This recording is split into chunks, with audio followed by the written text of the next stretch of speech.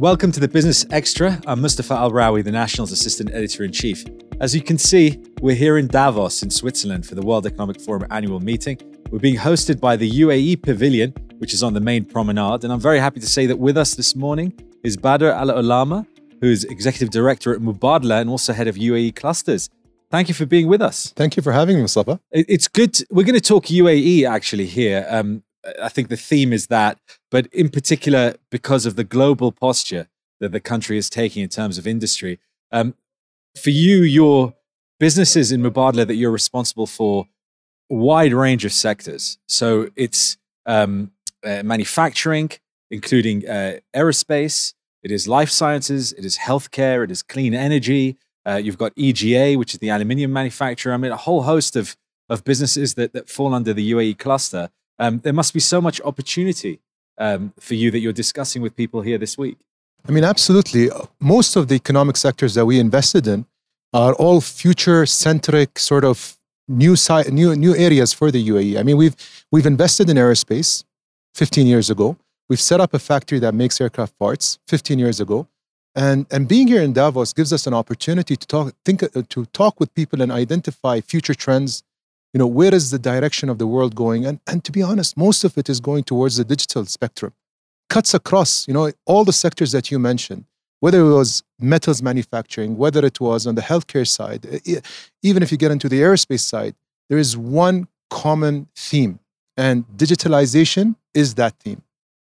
So digitalization, big theme. We have AI, other forms of technology becoming more prevalent, but also scaling up a lot of these industries to go beyond the UAE's borders. That's something that you've been looking at in particular. I know there's a wider industrial strategy for the UAE to become a manufacturing powerhouse, for example.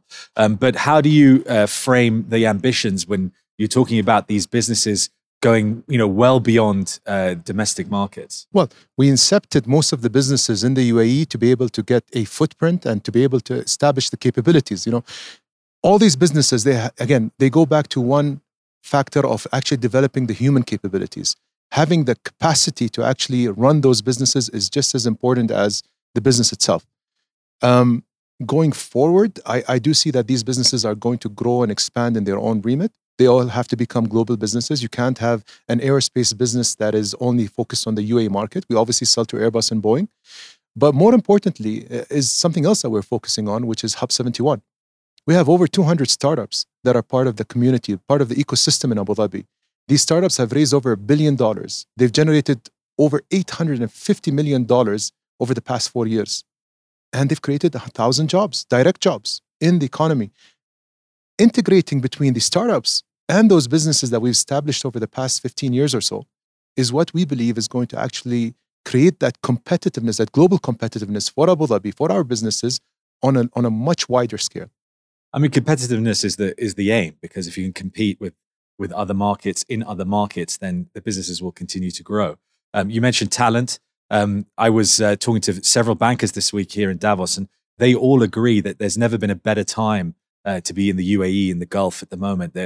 Not just the fact that talent's being developed locally, but obviously talent's being attracted from elsewhere as well, and is staying. And regardless of what's happening globally, whether the picture is perhaps bleaker for 2023 than it has been in the last 2 years, but the consensus is that the Gulf is strong, and that with oil prices where they are, with regulation where it is, with, as you said, sort of this growth of a startup culture, that really we're seeing a new era that perhaps we haven't seen before. I mean, do you feel that way? Do you feel that optimistic? Absolutely. I mean, we could talk about the safety and security aspects of actually people wanting to move and live in Abu Dhabi. We can talk about connectivity with Etihad and Emirates, the fact that they can be anywhere within the world and, access through the airports, Abu Dhabi Airport or Dubai Airport. And we can talk about the fact that, businesses are growing and setting to, have global ambitions. But I think the number one factor that's attracting people and attracting talent to the UAE is the fact that we have an ambitious vision for the country that is not UAE-centric, that is very much about what's in the benefit of the rest of the world. How can we create a positive impact to the rest of the world from the UAE? We've been hearing this week at the forum about the various risks that are out there on the horizon, and in fact, we were here in May, about 7 months ago for the last event, and the risks are pretty much the same. Climate, obviously, and we have COP28 later this year in the UAE. It's an important moment for the region as well as the world as they do a stock take from the 2015 Paris climate deal, but also geopolitics, the Ukraine war, as we've seen from the speeches of the Ukraine First Lady, that's not about to be resolved anytime soon.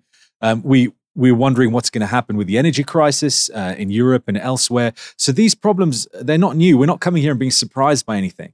And then on the other side, some of the opportunity, which could be a risk for some businesses, is how AI is probably going to really proliferate this year beyond just, I think, at the sort of elite level, if you like.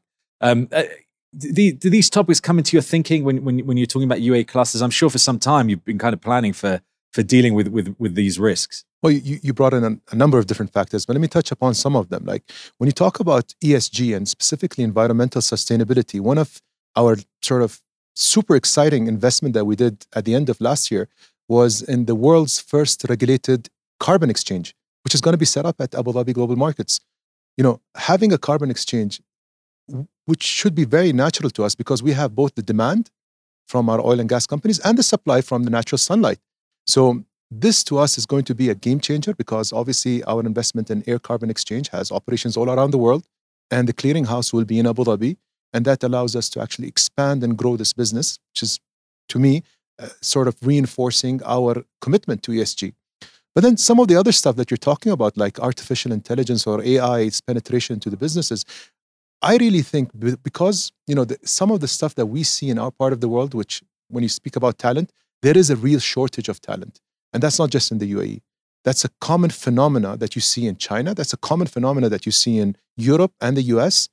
And I think the only way for you to sort of operate with the kind of ambitions that you do have is to partner up with AI platforms so that you can get the best out of, a person's ability to actually operate using AI where they need to, and where they don't need to, they can operate by themselves. But that sort of partnership is what I expect to see going forward in a lot of different businesses that are in the UAE, but elsewhere around the world as well.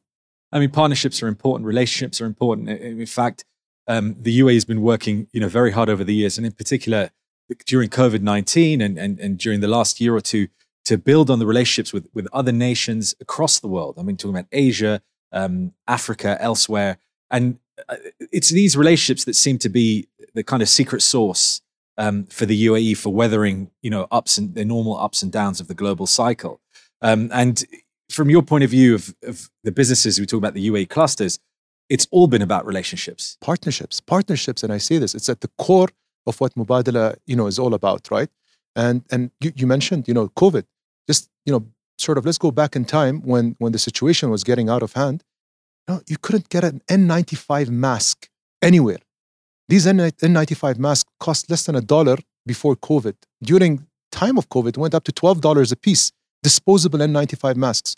Because of our relationship and our partnership with Honeywell, we were able to build a production line for N95 masks in our aerospace manufacturing facility in Al Ain.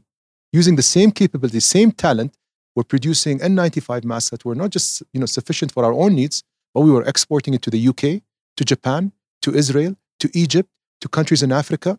And that's an example of a partnership that gave us a little bit of a feel of how we could actually do things that probably other countries in the region can't. And very recently, we announced our deal with Resilience that is actually going to be producing biopharma products, vaccines, oncology therapeutics, all of this in Abu Dhabi. Why? Because we do not want to be in a similar situation that we were in during COVID. And that's us thinking about partnerships, thinking about the future, thinking about our own supply chain security and resilience so that we could sustain our growth ambitions for the next 50 years forward. So thinking about business, not in terms of just buying and selling, but also about grounding it in something that you can pivot, you can change, you can work on depending on circumstances. It's not just about price or how much you're delivering, but with your partners, it's always much broader. And like I said, it's not about the UAE only, right? When we build these capabilities, we think about our partners in the region, we think our partners in the rest of the world. And that's how we bring that supply chain flexibility and resilience to other countries as well. So betting on the UAE is a good bet. We have safety, we have security, we have talent, we have relationships, we have import-export routes through DP World or Abu Dhabi ports or Emirates Airlines or Etihad, and that's a formula for success. You look around the region, it doesn't exist. And I said this as well at a previous conference at FII. We built this infrastructure 15 years ago, and we're capitalizing and leveraging that infrastructure to shape the next economic cluster that we're working on at the moment. So lastly, just want to see, we're looking at 2023, we're at the start of the year. What are the priorities for the year ahead for you and Mubadala and the UAE clusters? Well, we're looking forward to some exciting announcements showing that some of these economic clusters are going to be betting on new sectors, new capabilities, new projects. And honestly, I'm quite optimistic about this year. It feels good. And being here feels good. And having this conversation with you, Mustafa, feels good as well. Well, the view's inspiring. Tell me about it. That's for sure. Tell me about it. Badr Al-Alama, thank you so much for being with us. Thank you for having me. And thank you all for joining us. If you like this show, please do subscribe. If you're on YouTube, ring that bell. Of course, the National's giving you all the updates from Davos and the World Economic Forum annual meeting. Do stay with us, and we'll see you again next time.